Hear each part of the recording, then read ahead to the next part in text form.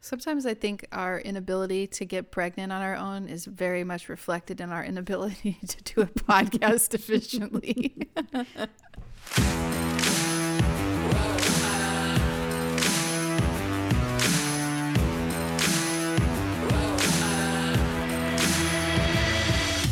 Welcome to the Infertile Mafia. That's Sarah. And that's Kayla. And today we are talking about something with Australia and 3-person IVF.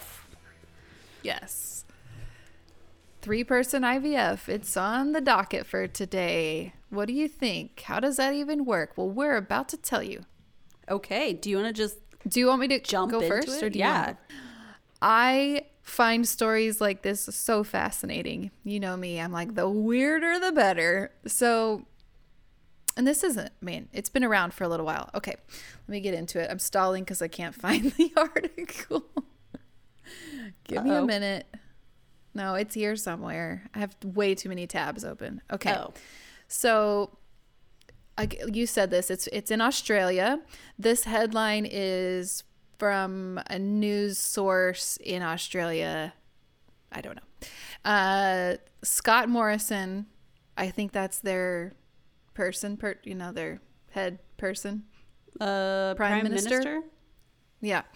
Scott Morrison backs 3-person IVF and announces a conscience vote. So he is a supporter of reforming the legality to allow 3-person baby IVF. Mm-hmm. And before you freak out and think, why the heck would anyone do that? Well, here's why. So, and this has actually been around. 3-person IVF has, it's been allowed in the UK for some time. You know, they're always way ahead of the ball, or way ahead of the game. What do you say? Way ahead of the game. Yeah, you know what I'm saying. Those Brits are always like 5 steps ahead of the rest of us when it comes to IVF. So this is to ensure that babies aren't born with mitochondrial disease. Oh, because that's bad. It's really bad. So this article talks about this. Doctors say that the mitochondrial disease is much more common than previously thought, with around 1 in 200 people in Australia. This is all, contained to data from Australia, with around 1 in 200 people carrying a mutation, making them vulnerable to some form of disease. So, and this says like at least 60 Australian babies are born each year that suffer from this life-threatening form of mitochondrial disease. I don't know what it is, except that, I don't know a lot about it, except that I think it's really horribly painful, degenerative type disease. Yeah, I know someone from the infertility community, like when we were doing it, that has a son who has it. And it's kind of a debated disease that people are like, oh, this isn't real. What? Yeah. It's kind of an... I don't think it's... No, it's an invisible illness. It's kind of like, what's it called? POTS? Or... It is. There's a lot of people who don't believe her that her son has this thing. Well, the prime minister would disagree with her, which he himself, I thought this was so sweet. I guess he also did IVF with his wife, but then, and it never worked out. And then they conceived spontaneously. Good for them. Yeah, no, I'm all for it. Yeah. But I can still roll my eyes a little bit, right? Yeah, no, they did IVF and it didn't work. That's pretty heartbreaking. You're right. You're so right. Shame on me. You're right. Okay. So anyway, this is how it works. I'm not a scientist, so this is my very rudimentary understanding. They take mother's and father's nuclear DNA, and then just like you would in a normal IVF or a normal or whatever, spontaneous conception, then they replace mother's defective mitochondrial DNA with healthy mitochondrial DNA from a donor egg. So that's how you get DNA from 3 people. It's Okay. pretty insane and complicated, but that's basically it. So, you would have to know that you are a carrier for mitochondrial DNA, which is why fertility clinics do all that kind of testing and stuff. As you all know, if you've seen a fertility specialist, they test for things like this.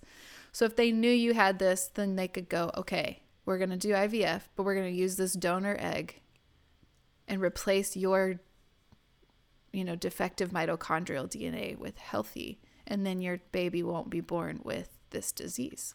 How does that change their genetics? Because then they have DNA from 3 people. Right. It's wild.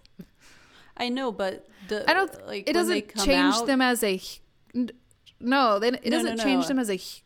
I mean, if they did an ancestry test, who would it say they're related to? I think it would be all 3 of your the people who made you. Is this kind of like using a donor egg? A brain fuck? Oh, well, yes, that. But is this kind of like using a donor egg and then putting your DNA in it? Isn't that's also in the pipeline? Uh-huh. Yes, just that's the reverse. Exactly. Yeah. So, yeah. But that one, that's so interesting. See, to me, I don't care. Do what you want to do. But I think some people are like, this is not, or, like people have ethical concerns about it because, it's that whole like playing God. And to me, it's just like, you're just taking, if you think of a human egg, there's just a little spot on it that's like defective, and you're just taking it's like putting a sealer or something on it, just like, it's got kind of. I mean, I'm trying to dumb it down. I know it's not like, I know it's much more complicated than that. I'm just saying it's the mitochondria is the powerhouse of every cell in your body. It's like it's the cell's battery. So you're just replacing the batteries? That's maybe a better, it's like you don't want to pass along a defective battery to the kids. So you're just taking out the one that you have that's no good and putting in a good battery. It's like if you have an Android phone that you can change the battery out.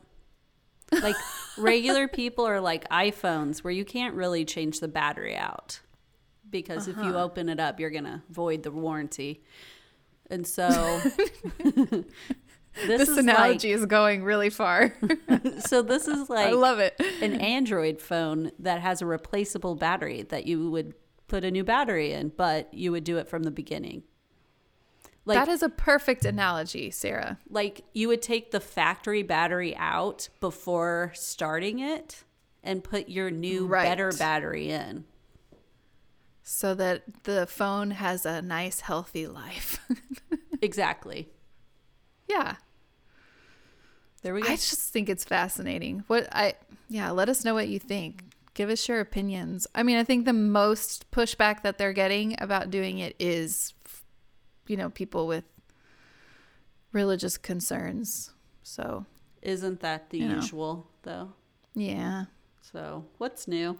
I would be curious if a doctor or, someone who knows way more than we do would have a reason to say like, well, hold on a minute. Here's some things we need to think about, because I would love to hear an opposing viewpoint that wasn't, well, God doesn't want us to, because I can't really work with that very well. Well, you can't say one way or the other, because how do you know? That's true. How do you know what God thinks? Nobody knows what he or she or it thinks. You don't know. Yeah. So let's come up with a different argument there. I mean, I could see there being like issues, like computing issues with the different genetics, maybe. But I Yeah, don't know. that's- I don't know how it works. So that's just talking out of my ass. And I could be completely wrong. I probably am wrong. I don't know. It's interesting nonetheless. And to me, it's like, I think some people might say, why don't you just use a donor egg in the first place? Right? Well, like if you know you're a carrier, why don't you just use a donor egg?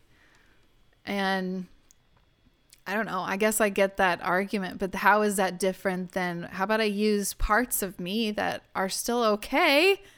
And I use the good parts of the donor egg. Like, I don't see anything ethically weird about that. But well, some people aren't okay with donor eggs. Some people want to do it and some people don't. So right. It's a personal choice. Right. Yeah. Life is a personal choice. I can see the allure of this. I like it. Yeah, because I know it's interesting. I do too. And I know that they're like, we've known people who have used donor material for conception, and like there is some grief around that especially if you've been like going through treatment for a while, and you know, some people aren't attached to their own DNA, like it needs to be from my egg or my sperm, like, and it doesn't really bother them one way or another. They just want to be a parent. And then other people have this grief and feel loss when they're only given that option. Like, you will never have a biologically your child. You can do donor material. This is kind of a, I don't know, something in between that I think it's interesting. Yeah. I mean, at least do the research on it. Yeah. I mean, the people like doing it, they don't even know. Right. It is not happening in the US though. So no. Because we're always a little behind the 8 ball. That's what I was trying to say earlier. The 8 ball? Like, are we talking about like a magic 8 ball, or are we talking about like cocaine? Are we a pool ball? 8 ball? Behind the 8 ball? Oh, or the pool. Okay. I don't know. 8 ball, the one you shoot it's the last. Yes, it's the game ender. The game ender. So if you're behind the 8 ball, I don't know what that expression means. So you like jump in when the game's over? I don't know. I feel like that's what it means. I have no idea.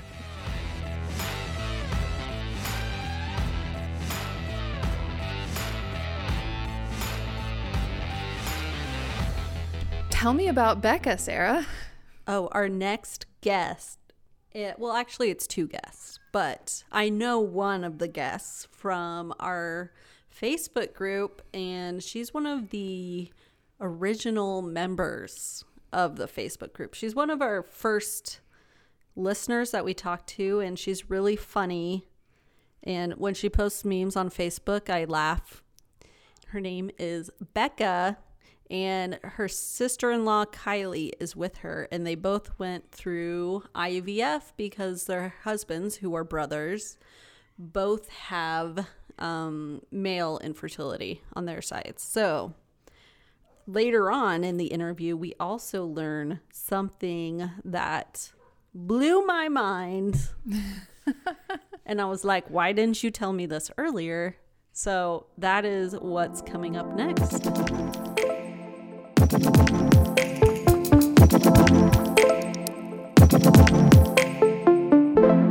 Welcome to the show, Becca. Hey. And Kylie. Hey. Becca and Kylie are sister-in-laws who both went through IVF treatments to get pregnant. And their husbands are brothers. We're going to talk a little bit about their situations and the things that they've gone through to get to the points they are at in their IVF journey. I know we don't, the IVF journey word is a little bit weird to us on the show. For some reason, I can hear Kayla right now doing the journey thing. Your situations are a bit different because kind of knew going into it that you would probably have fertility issues, right? Yeah. My my husband was actually married before, and they did try a little bit for a while. My husband had the varicocele vein operation and all that. So we kind of already knew. I didn't really know the severity of it until a little bit later, but we already kind of knew it was going to be an issue from the get-go. We got married in 2012, and we went to a fertility clinic less than a year after that because we already kind of knew. They told us, like, try for a year and then come back, but I think we tried for, like, 8 months or something, and I'm like, well, let's just go. So we went, got the sperm analysis, and I think they found, I don't know, my husband says this, I don't know if he's really exaggerating when he says it. He said they found like 10 mobile sperm in his analysis, not like 10 million, not like, he just said 10. That's crazy. So, and I for the life of me can't remember, and I actually got the medical records from our fertility clinic, and I'm too stupid to figure out how to read them, and I know I didn't really do any of the research to try and figure that out, but anyway, long story short, they told him that he has, severe male factor infertility, so they put him on clomiphene, or I guess what would be Clomid for men, to try and, get his count up, his mobility, all that stuff up. And he was supposed to go back. I think it was a combination of things. He was supposed to go see a doctor for a potential pituitary gland imbalance, which they thought might have been causing his issues. And they put him on clomiphene for 3 months. But in that period of time, I just don't think we were ready. I don't know if it was a combination of being young, but when he ran out, he ran out of the pills when he was out of town for work, and then shortly after ended up getting just laid off from his job, like just temporarily, because he's a construction worker. So we just kind of put a big hiatus on it, and by big I mean like 5 years or 6 years, I guess. It's quite a long time. Going back. Yeah. So then we went back. We went back in October of 2017, did another analysis, of course, another, just horrible analysis. They put him back on the pills, trying to get him to get his count up to see if they would be able to get it up enough for IVF. Started that October. Right about the 3-month mark, I went to the ER for abdominal pain. We thought it was appendicitis or something along the lines of that. And I think the nurses and everybody were kind of suspecting it as well, because I had a low-grade fever. My white blood cell count was up. So they took me in for a CT scan and found this, lovely, I don't even remember how big, fibroid. So then I kind of felt like that was a setback, but we went a few months later, got it removed by my actual fertility doctor. But I got pretty lucky with that as well, because my fibroid was on the outside of my uterus. So when they did the myomectomy, they didn't actually have to cut into my uterus at all. And then 3 months later, we were able to pursue IVF. I think I worked myself up a lot of it. And it's definitely a hard thing, but I don't think I was pleasantly surprised with things like the injections and stuff like that. I was so afraid because I'm a needle phobe.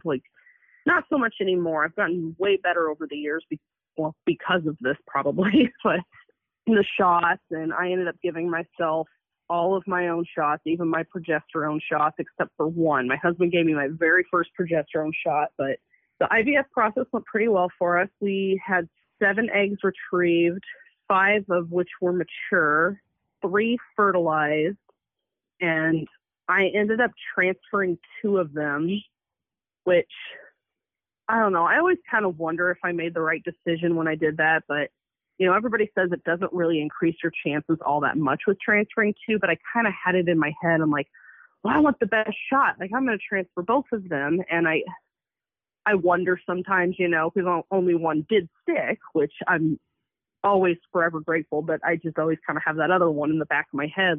Did, my one sticking interfere with the other one somehow? It's just all these variables that you run in your head forever and ever. And then I did find out that the third fertilized egg had to be discarded, which we kind of we kind of were already suspecting that. They told us it was in pretty bad shape, but then that next day they called me and told me that it was discarded. So I literally just put all of my eggs in one basket, I felt like, and transferred the two, like literally all my eggs in one basket, and then transferred the two, and then found out about 5 days later that it worked. So let's hear from Kylie. Your situation was a bit different because you didn't know for sure if your husband would have fertility issues, right? Correct. He thought maybe he would because it kind of seemed to run in the family, but he had never tried with anyone or had any testing done or anything like that before we got together. So what was the process for you to come to doing IVF? So ours kind of started out, we didn't know. So we wanted to, after we got married, we wanted to try naturally for a while and see if that worked. We tried for about a year before we went to the fertility clinic. Nothing happened in that year. So we went, and his sperm analysis, that was the first thing they did because we went to the same fertility clinic as Chad and Becca.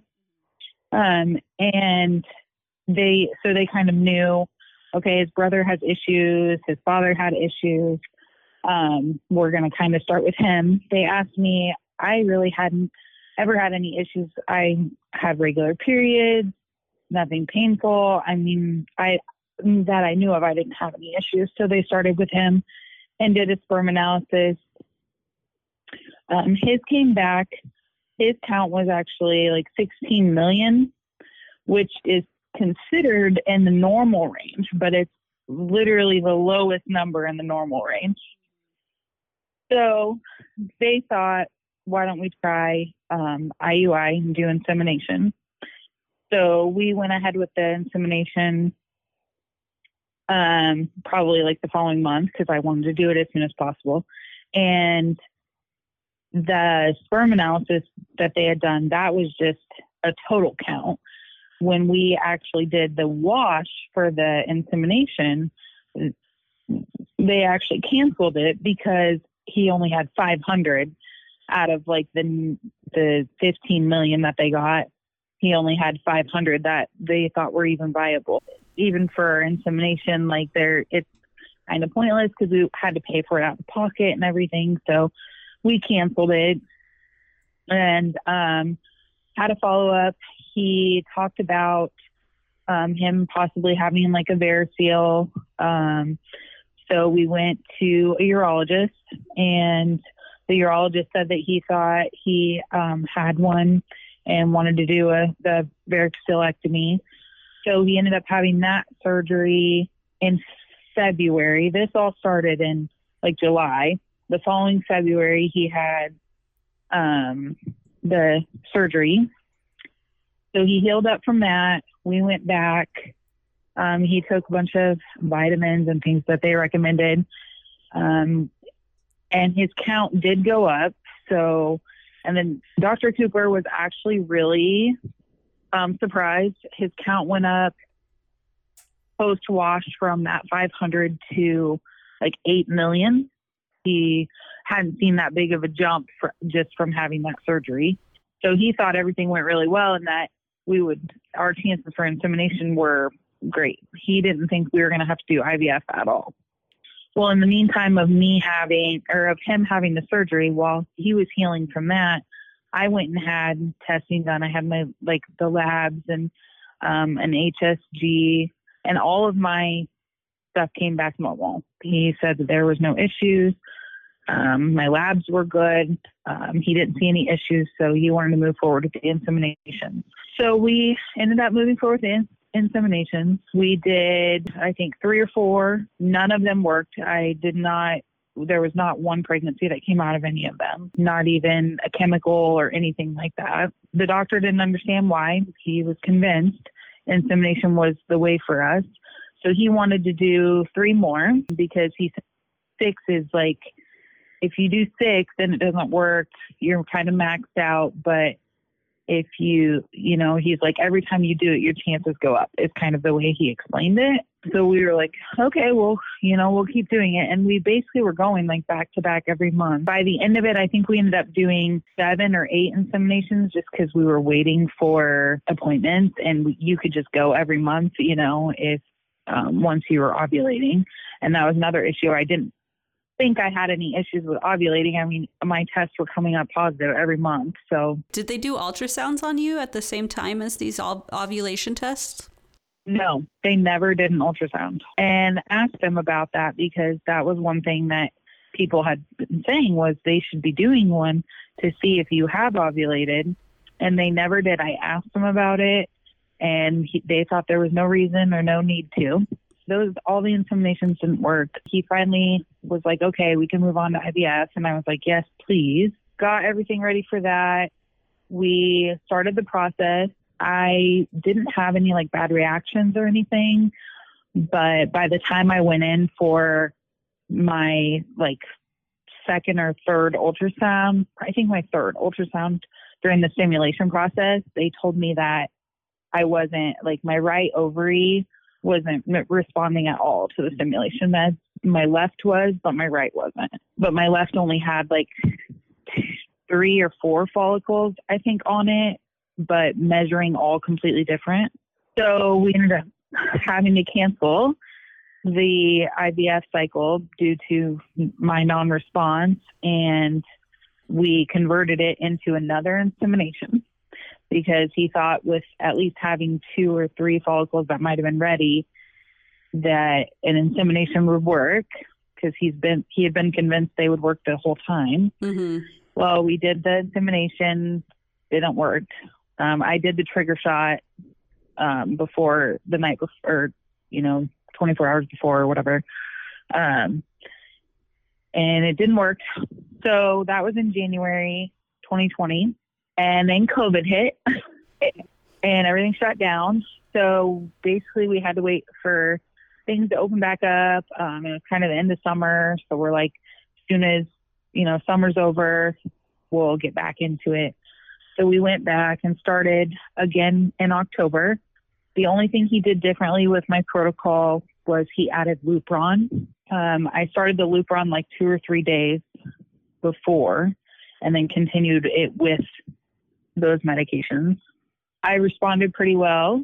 Both sides actually worked. I ended up having, I want to say like 8 or 9 follicles, which isn't a whole lot, but better than what I had before. I think I stemmed for like 10 days. And then when I did the egg retrieval, we only ended up with 5 eggs. Only 3 of them were mature and only 2 of them fertilized. That 5-day wait was the longest wait. When I heard that only 2 fertilized, I thought for sure it was over. But the 5 days came and they said those 2 could be transferred. They didn't think that either one would make it to freeze. So they actually suggested that we transferred both of them. So we did. And then I couldn't wait and peed on a stick like 5 days later, and it showed up positive. And then I went in and found out that they both ended up sticking. So now I am 20 weeks pregnant with 2 twin girls. That makes me so happy to hear. And I'm sure your story will give a lot of people hope, because I've seen that happen so many times. Like they only have 2 or 3 fertilize.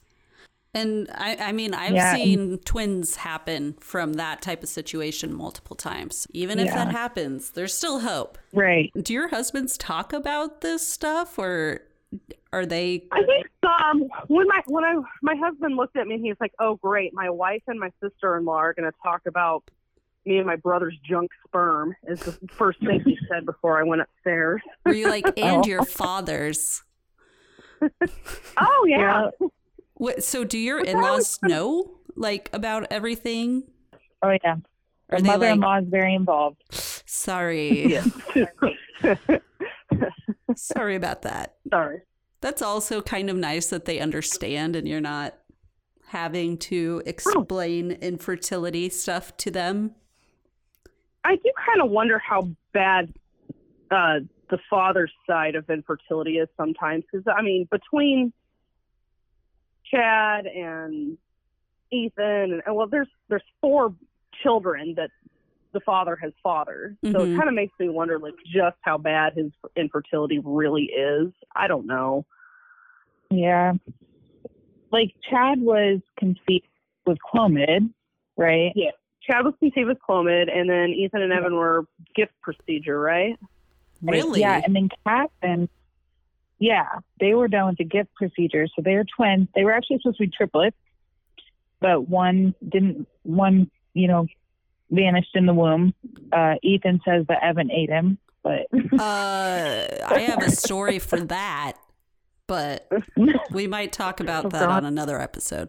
But then Catherine, their littlest brother, was conceived with a different woman, but he was conceived naturally, as far as we know. Yeah, as far as we know. As far as you know. That's crazy that they did the gift procedure, because that's uncommon. It was. I remember, like, right before we started doing IVF, like, I remember our mother-in-law being like, "Are they going to do the gift procedure?" And I kind of looked at her. I'm like, "What?"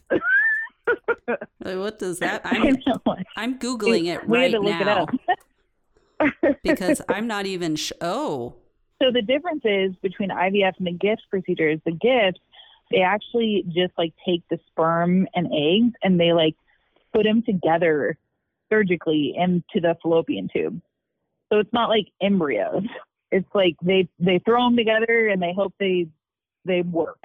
So instead of like a petri dish, they use the fallopian tube as that dish to hope that they, boogie with each other.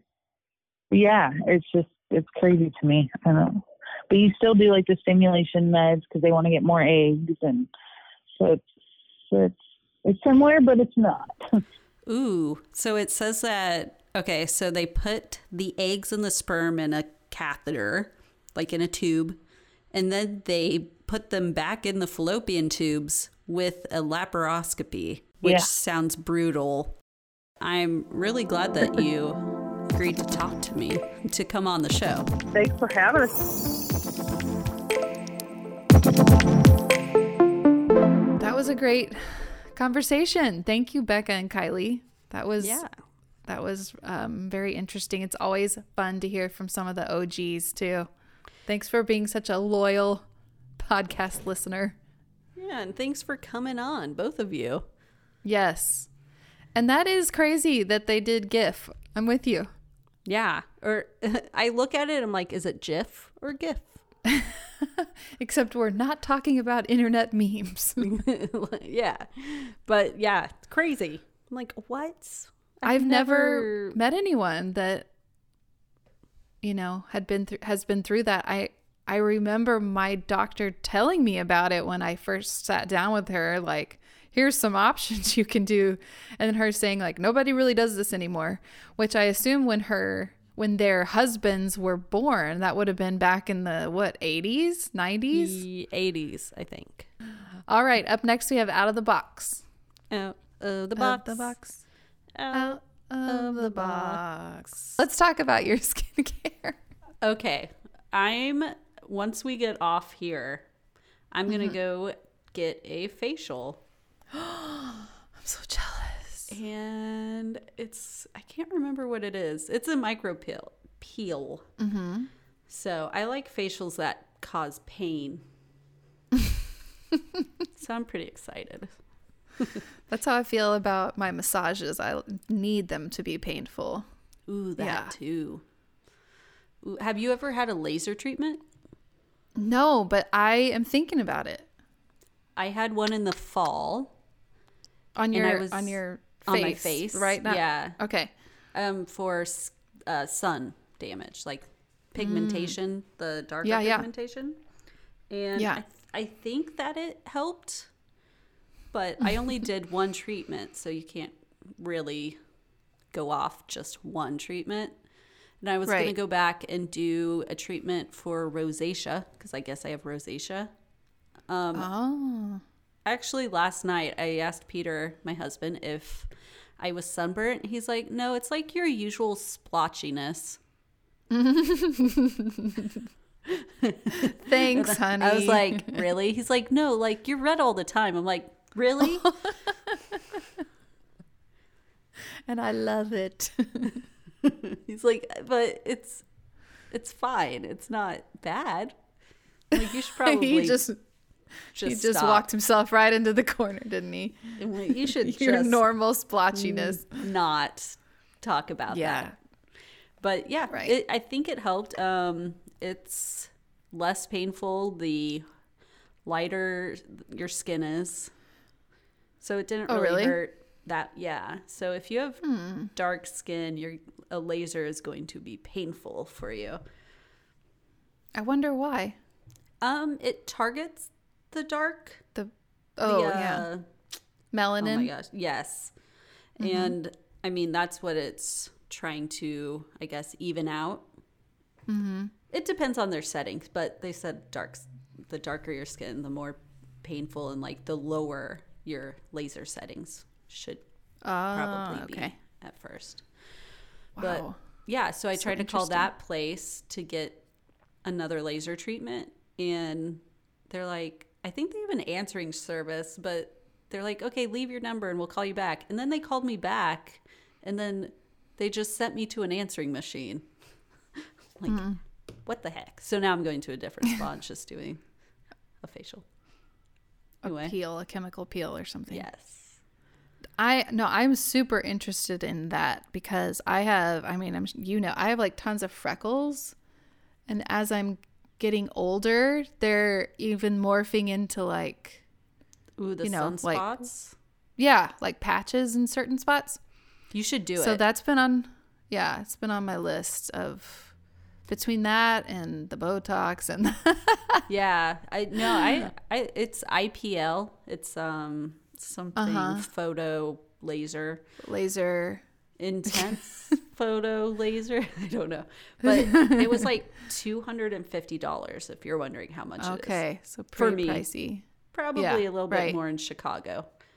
Probably, maybe. Yeah, but I want to. I put on Instagram a few weeks ago. I was like, maybe you saw maybe you even commented. I don't remember. I got a lot of responses I said something like, I am almost 40. I have no skincare routine. Like I still use the same moisturizer that I used when I was 16, Cetaphil, which is a very good moisturizer, by the way. Still like tons of dermatologists still like are recommended, whatever.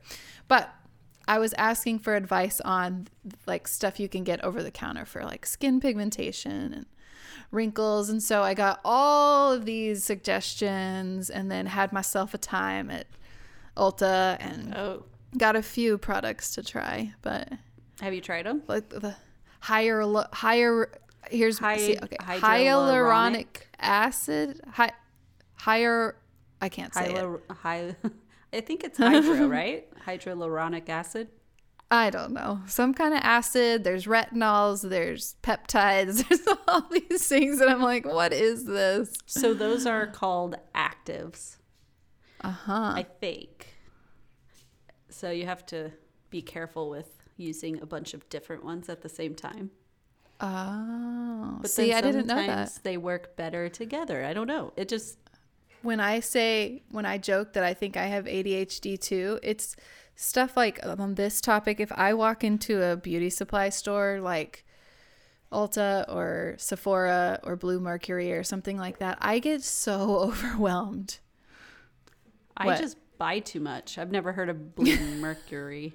Oh, it's just maybe it's like local up here, but I'm just like, where do I start? There's so many products, and then I got a few suggestions. Things. Yeah, I know, but then you run out of money. It's not good either. True. I have a few people suggested like some good dermatologists on Instagram who like are constantly talking about like, here's what you should use if you have this kind of skin, and this is for sun, and this is for whatever. Yeah, but it's like a place to start for me. Sorry. And there's only like a billion YouTube videos about it too, going to just go into And Google. every influencer sells a skincare product. Yeah. Here's what you need to do. So you have your Okay. skin concern. Go into Yes. Google, type it in, and then type Reddit after it. And you'll Okay. probably find some information. Because for some Okay. reason, Google, it seems like Google, I could be wrong, has blacklisted forums. Like pregnancy I stuff, can- you can't find it. Oh, really? Or infertility stuff, you can't find the forums anymore. Really? I wonder. I told you they were like the Wild West. I told you. Google shut it down. They did. Like, you cannot find baby center forums. Wow. I didn't know that they were gone. Or maybe Google just did that to me. Maybe I don't know. we need to talk about this in an upcoming episode. This is big news. Yeah. It's news to me. So if I Google how to fix my droopy eyelid, Reddit. Well, that would probably be a surgery. Oh, your droopy eyelid or your droopy eyebrow? Well, I mean, it's both. Like this eye. Just this, the hood on this eye is like more down like this than it is on this eye. Can you see You could it? have a surgery to fix Yeah, it. I know. I don't care that much. I'm not doing surgery. If it gets bad enough, Medicare will pay for it, if you're older and have Medicare. Fingers crossed. Oh. There's that. Well, I hope you have fun at your facial. I hope it's like relaxing. Thank you. And you come out super like red and sticky, and that's what she said. Ew. Gross. Okay, well, yeah, so I guess that's it. Follow us on Facebook at the Infertile Mafia, and then we have a linked Facebook page called Infertile Mafia Bosses and Babies. Follow us on Instagram, which is Infertile Mafia Podcast. Yes. We have a TikTok. I put like one video on there. It's Infertile Mafia, and then infertilemafia@gmail.com. Yes. If you want to come at us, if you have an opinion, a hot take from anything we talk about, we would love to hear from you. Okay. Oh, don't forget to subscribe, especially if you're new here. Yeah. Subscribe, rate, review. Those 5-star Nice reviews are really great for our exposure. We love it. We love to see it. But anyway, Yeah, that's it. Thanks for listening. Anyway, thanks for joining The Infertile Infertile Mafia. Bye. Goodbye.